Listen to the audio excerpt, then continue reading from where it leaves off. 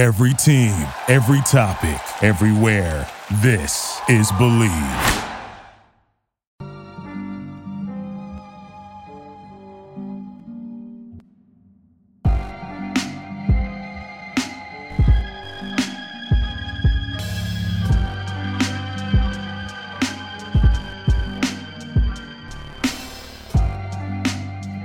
Hello, and welcome everybody to another episode of Pod Strickland. I'm your host, Shwani Poo. This is episode 324.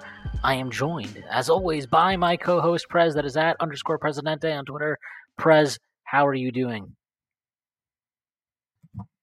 I'm hanging in there, just watching some FIBA hoops, doing some. I did a thread from a FIBA exhibition game. That's how down bad I am in the offseason. Yeah, I saw you post that in the Discord, and I didn't want to I didn't know, I didn't say it because I was like, he might come across shitty, but I was like, fucking hell, we need NBA basketball back so badly if we're threading fucking FIBA hoops here. But you know what happened? I fucking couldn't go to sleep one day, which is odd. I usually can fall asleep very easily, and I was just like, fuck it, it's 1 a.m. Let's watch some 320p. What was it? Canada, Germany versus Canada.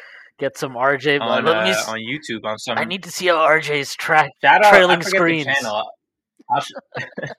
That's literally the kind of shit I was looking for. I'll shout them out at the end of the episode because I can't remember their name. But there's one nameless hero out there on YouTube uploading full games of exhibition games.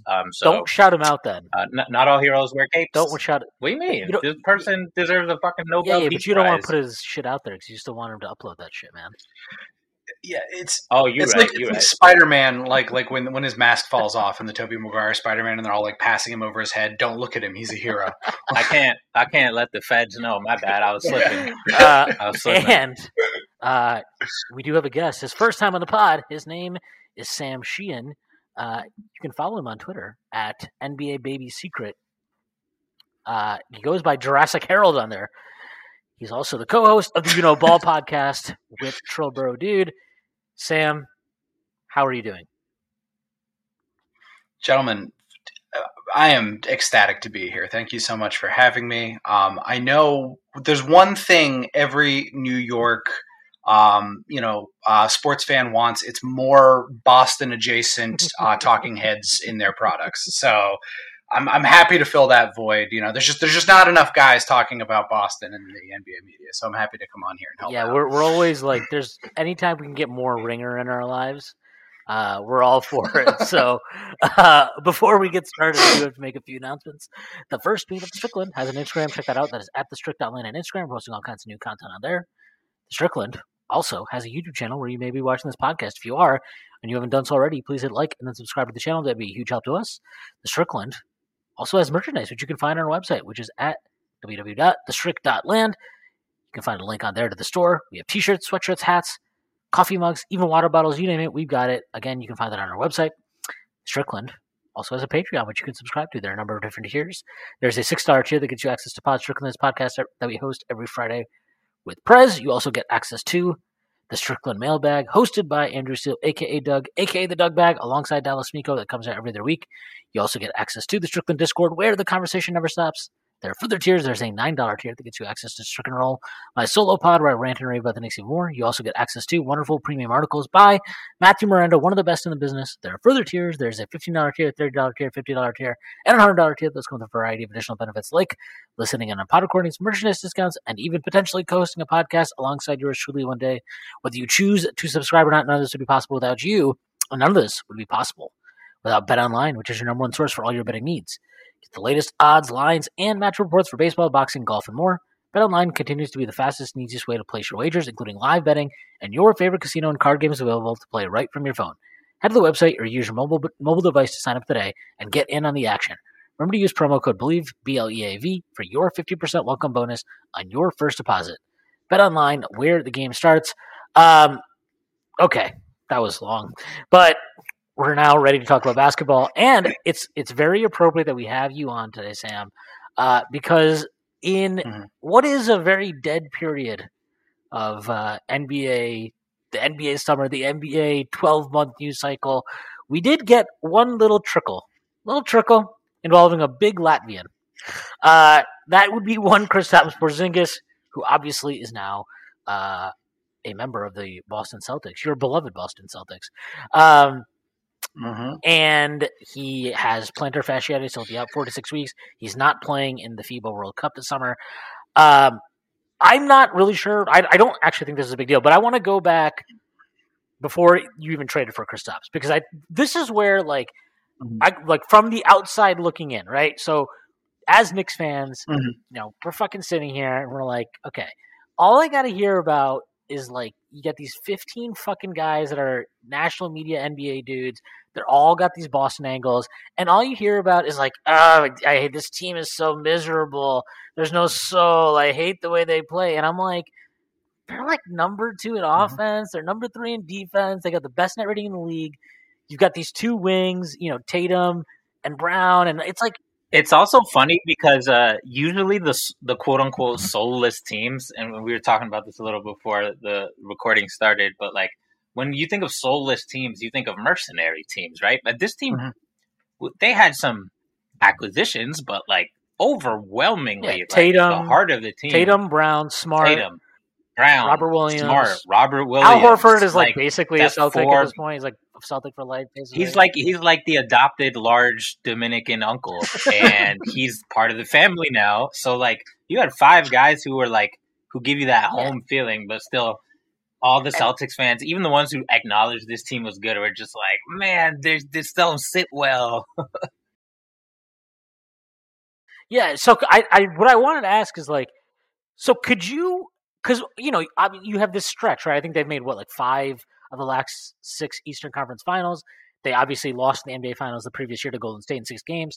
Can you explain why? And my dad's a Celtics fan.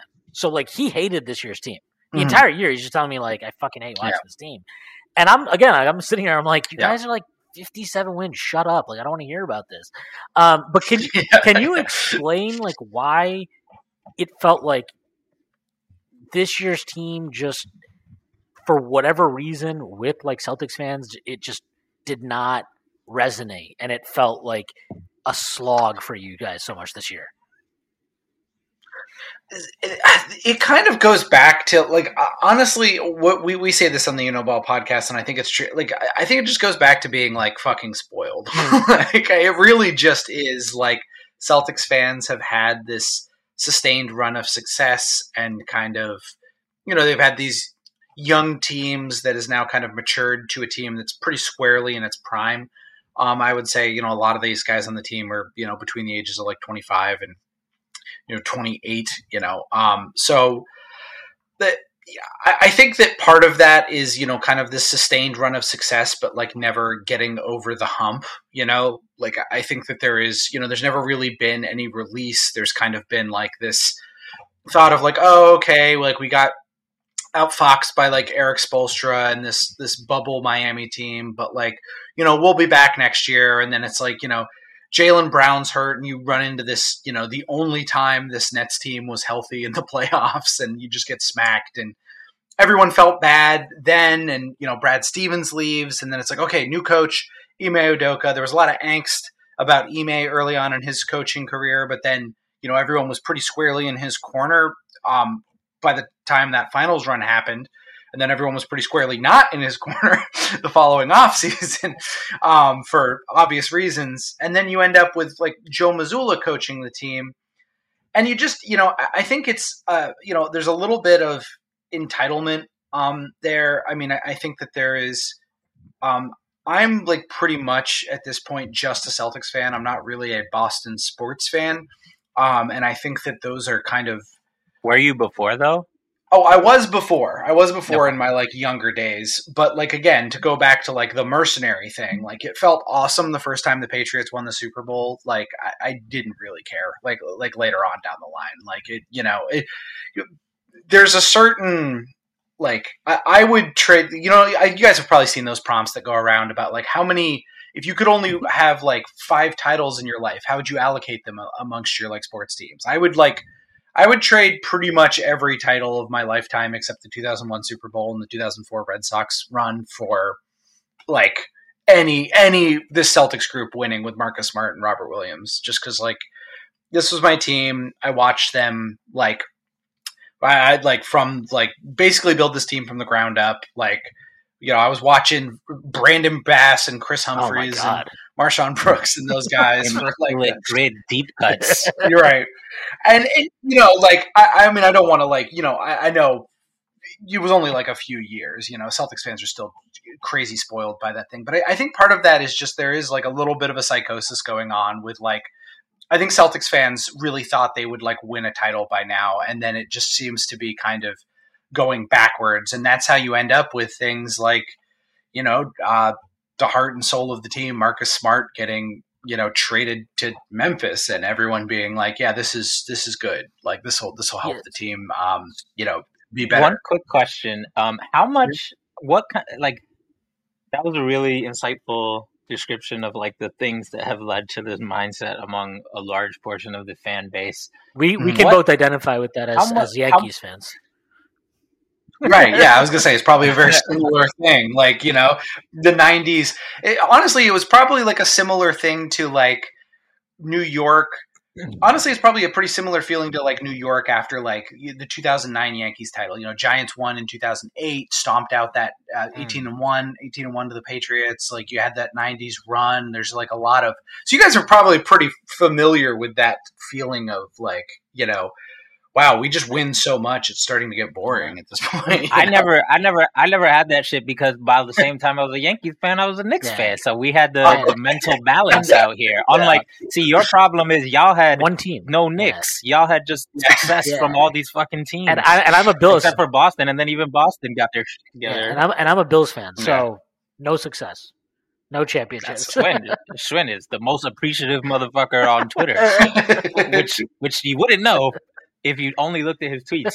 But the question I was going to ask is, like, how does play style factor into this? Because especially early on last season and also the season before, I think particularly on offense, I think everybody was like, I love the defense. There's nothing weird or like questionable about it. This is our identity. Defense. Look at all these motherfuckers who can defend and switch and do all this stuff, even whether it's Stevens or Udoka or this guy, like the guys execute most of the time, although a little bit less often last season, but still most of the time.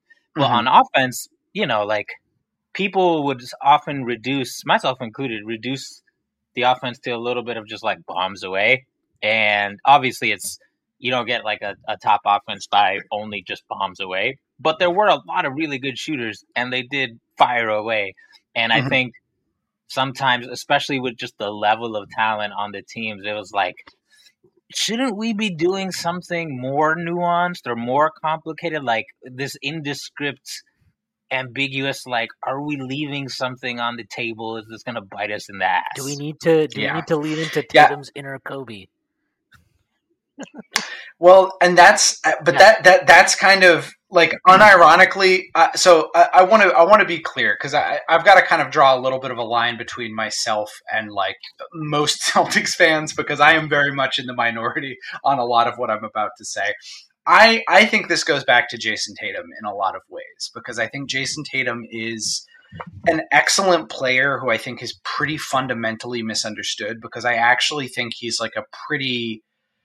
He's definitely a very good offensive player, but I think he gets way too much credit for his offense and not enough credit for his like defensive rebounding and some of the other aspects of his game. Like he's a much more well-rounded player in like a lot of ways. When I see like Jason Tatum taking over, I'm not feeling great. I'm not like, wow, this is awesome. You know, like you'll get games, like you'll catch a good Jason Tatum game. Like you'll catch that, I think it was game 7 against the Sixers this year when he just like is ripping their heart out. And it's like, yeah, well, this is what superstars do. What you didn't see was him like stinking out the joint for like the 5 games before that. He's like quietly like one of the most inconsistent like players in the like superstars in the NBA. Now, I've had some pushback on that from other Celtics fans. They've thrown stats to me like, he has one of the longest streaks of 10 points or more. I'm like, oh, awesome. I'm sorry. He gets 10 points when he shoots 26 times a game. That's awesome. Never mind. The definitive measure of consistency. Yeah, right.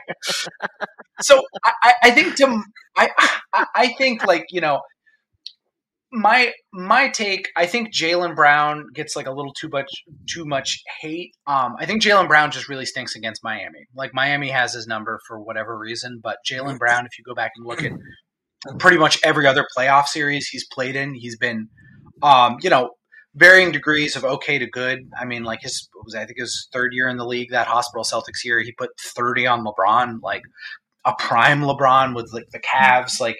So, like, you know, Jaylen Brown is clearly not of the same caliber of Jason Tatum, but I think this is more just about Jason Tatum's, you know, current limitations. Now, I still do think he can, like, grow into some of this. Like, part of it, the other thing that was really weird about Jason Tatum was he, like, completely inverted last year. Like, for a while, he was, like, one of the worst at-rim finishers in the NBA and would, like, really easily get knocked off. His spot, couldn't finish around the rim through contact, and a lot of times that compounded because he's also one of the league's biggest complainers. So every time like a call was missed, he'd be arguing all the way up the floor, you know, doing all this. This year, he was like one of just an assassin, like around the restricted area, finishing through contact. He got a lot stronger, but then his shooting cratered this year compared to like past years. And yeah, we talked about the pull up numbers. They're rough. Pull-up shooting is pretty volatile, but even with that. Yeah, and that's kind of the thing is like you need Jason Tatum like taking over, and like at the end of the game you're tired. It's probably a pull-up shot. Like, you know, this is a guy whose favorite player growing up was Kobe Bryant. Like Kobe took him under his wing before he passed away. Like this is like, you know, and I've always said that like Kobe Bryant's greatest revenge on the Boston Celtics was getting Jason Tatum to play like him, because I really feel like Jason Tatum should be playing a little bit more like Kawhi Leonard than Kobe Bryant. Like, and I think that would make the Celtics a much better team because he's just so like, I think he can be downright dominant, especially as an off-ball defender, and like kind of like he can like people look at me like I'm crazy when I say this, but he can be kind of like a mini Giannis just in terms of like when he's kind of set free to roam as like a like help defender. You know, a lot of times they want Robert Williams in that role, who's like even more athletic, but like Jason Tatum is really good at like reading the floor and kind of jumping passing lanes, helping. He's kind of the almost the polar opposite of Jaylen Brown, who is like not a good off-ball defender at all, but can be like very solid on ball. I guess just to like kind of answer your question, I think that just this team, there was a slow drip in like, you know, playmaking too. This is quietly not a very good passing team. It's awful. Yeah, they're really and I think that, yeah, when Joe Mazzulla came in, he really leaned into the Morey ball. Like it was a lot about analytics, about, you know, shooting a lot of threes, getting these threes up. And like the Celtics just were not that good of a shooting team. Like they were like, okay, they were like on, you know, they were on the higher end. I want to say they were like between 12 and 10 or something in like 3-point percentage, and they had all this volume. But then also what that leads to is like these games where you're like blowing teams out by 30 sometimes, but then other times you're like losing games that you really should win. And I think that also compounded things because people like read that as like no heart. Because the other thing about the NBA these days that is I've kind of had to adjust to, and I think a lot of fans who've been watching for a long time is like a 20-point lead doesn't mean the same thing today that it even meant like 10 years ago. Like that is not a safe lead. That evaporates all the time. And I think people are just watching the Celtics blow these 20-point leads, and it's like, these guys are soft, these guys are babies, like, you know. And I don't know. I think I felt very, like, even though they lost Game 7 against Miami this year, I felt pretty justified when they showed off their testicular fortitude and like forced that Game 7. You know, and it's a real shame that Jason Tatum went down like the third play of the game with an ankle injury, because I really think they could have, even though Miami blew them out. That'll go down in Celtics lore with Kendrick Perkins' injury as another great what if that NBA media will constantly remind us about, I'm sure. Oh, man. I don't know. I don't know, because they love Jimmy, too. Oh, like God. I can't tell you how many times like Zach No, Lowe said, trust me. it was a You don't need to tell us made-free about Jimmy Jimmy. Butler 30 away. Yeah. We got a full Like, dose of like 6 games of just like, oh man, what a victory for Heat culture. It's like they won game 1. Is that really like a victory for Heat culture? Jimmy sucked in both those series. He got bailed out by Caleb Martin, so I don't know. Tell that to Thibodeau, who was like, we gotta fucking treat him like prime Jordan. Yeah. He's at the elbow. Forget our offense. The priority is just our largest wings on Jimmy Butler, noted ISO specialist. So I wanted to go back to something, and this kind of, I think, I'm gonna throw a few things out there. One, my thinking has been like, if you have when you commit your team in a lot of ways, right? Tatum and Brown are the focus of this team, and that's fine. That's a logical decision, makes sense. One, do you think it says something about them inherently as players? Not necessarily they're flawed. Every player is flawed. Like, not to shit on them, but do you think it says something about them as players that you've rotated out various point guards? You've obviously undergone significant coaching changes in this time. You even have a new GM now, right? Like, you've made all these moves. You come in, you get a guy like Malcolm Brogdon, who I don't really think is like the true floor general point guard that he gets a rep of a lot of times. He's a really great. Yeah, I think he's bad. I think he's. He's like my most hated Celtic. he's really good at driving to the rim, right? But you get these, so they added somebody that gets a little rim pressure, and all of this is constantly, and it's okay. But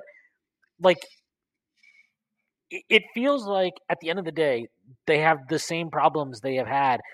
While they've improved as a team because Tatum's better, Brown's better, guys like Smart is better, Robert Williams healthy, whatever. They're better as a team, but their underlying issues of we can't run an offense at the end of games. We can't consistently get shots at the rim. We don't have a guy that can organize us consistently in the half court. So I think one, me and Prez have talked about this a bunch.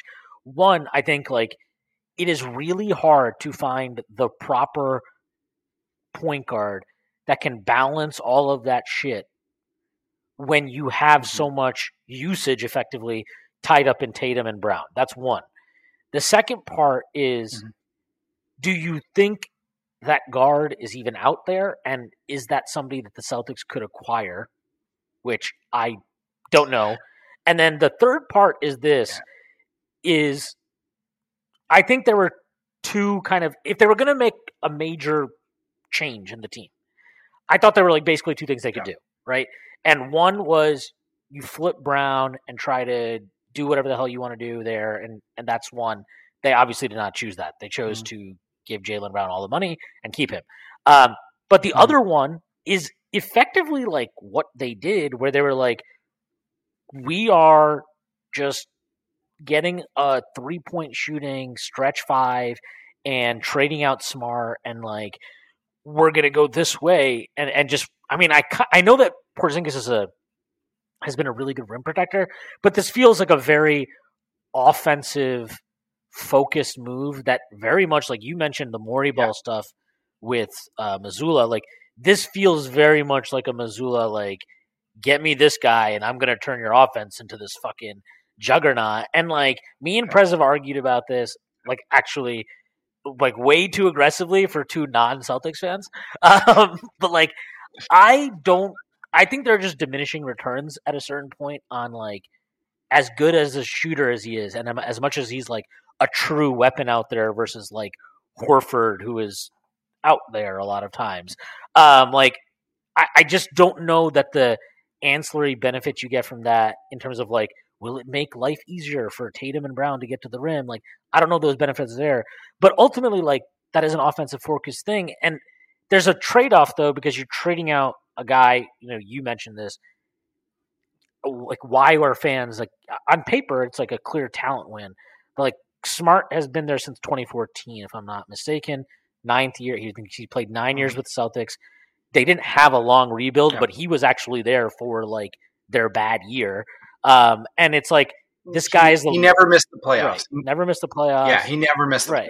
And the Celtics, I think they were 26 and something the year before they drafted him, and then they never missed the playoffs again after drafting him. So it's like, do you just feel like, I mean, I know that's a lot I just threw at you, but I mean, do you think there's at least some truth to any of that, or like at least like logic to a lot of it, or what? I mean, I think that's a lot of the, that's a lot of the national media discussion on this. I think a lot of, I was winding up before you brought in that last part. I was going to make a whole joke about, the perfect point guard for the Celtics, it would need to be like a pretty big guy, very strong, doesn't necessarily need the usage, but could be a good playmaker and could also switch 1 through 5.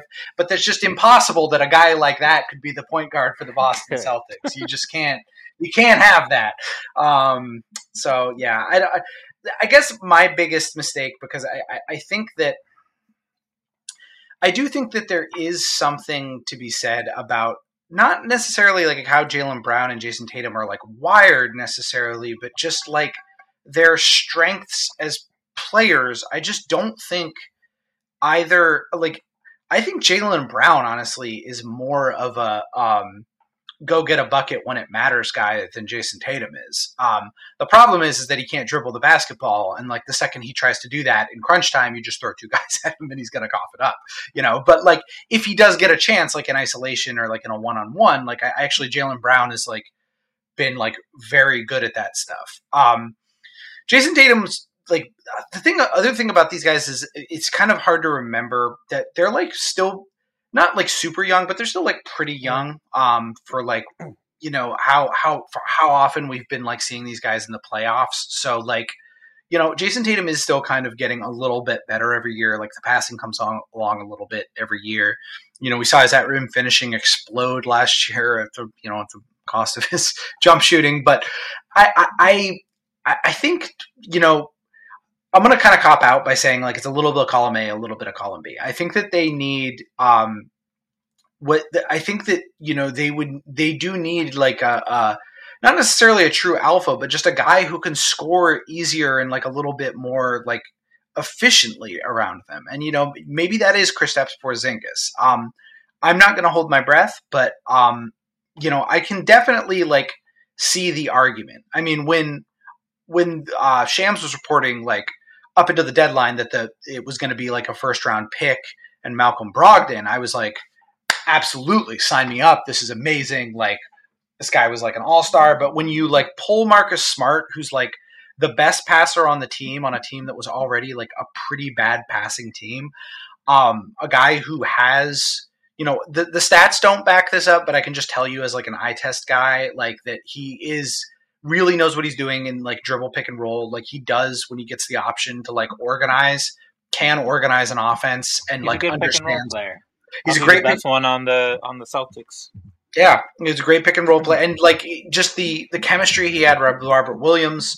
Like there's a lot of ancillary stuff that Smart did to kind of tie this team together, and I really worry about that stuff. Like who's like Smart would secondarily quarterback the defense. There's plenty of highlights of him like worrying too much about telling guys where to stand and like blowing his own coverages. That ultimately like really doesn't happen that much like in important moments for him. For me, it just begins and ends with like Marcus Smart, and maybe I'm like just too Marcus Smart pilled. He was my favorite Celtics player, and maybe I'm just too close to this. I'm like in my feelings, but like I really feel like that's going to come back to bite the Celtics in the ass, and I think he's going to be like exactly what the Grizzlies need, and like it's kind of turned me around on where the Grizzlies are going to be. So I guess this is all a long-winded way of saying like I don't know. I could see it going either way. I mean, I think that the plan is for them to like, set offensive efficiency records this year and, records in 3-point attempts, and just have that carry the team. But I think it's going to be pretty ugly basketball, to be honest. I think it's going to be a lot of, just counting on Porzingis to shoot over guys who are closing out on him because he's like 7'4" and can just shoot over, closeouts. And then, kind of these one pass shots off of, Jason Tatum driving. But like, he got clowned on a lot. I think the Celtics are really going to miss Grant Williams a lot too, like especially if they end up in a Bucks series, because he's been very important for them, like against the Bucks. So I don't know. It's gonna be very interesting. I was pretty just down on the trade from a vibes perspective, but I could see it going either way. And I mean, the other thing here is Porzingis' health, and that's just kind of flip a coin. He's already got a lower body injury. Not even a month into his Celtics tenure. You guys, I'm sure, are familiar with the Kristaps Porzingis experience. So our good friend. I think you, yeah. So on the one hand, you can look at he had this career year last year with the Wizards. He has all these insane rim protection and, like post up stats. There's all sorts of like things about him as like what an efficient scorer, and all the Celtics guys who are like clip hounds and love like pulling synergy numbers are like, tweeting out this propaganda. On the other side of the coin, he played for the Washington Wizards. I don't know what that's going to look like when he's playing with two guys who are better than him instead of being the best guy on his team, and what it looks like for a team that's actually trying to win at a high level. So I don't know. I don't feel good going into the season, but you could tell me anything. You could tell me the Celtics are 41-41 at the end of the season. I'd be like, yeah, I believe it. Or you could tell me they're 63 and whatever that adds up to be, 18 or 19, and I'd be like, yeah, I believe that too. So just that, and I guess that's the variance of having a 3-point shooting team like this. I just think this is going to be a team with a lot of variance. They're going to destroy the Nuggets by like 30 at one point this year, and they're going to like lose to the Hornets like at the buzzer. Like there's going to be shit like that going on all year. So.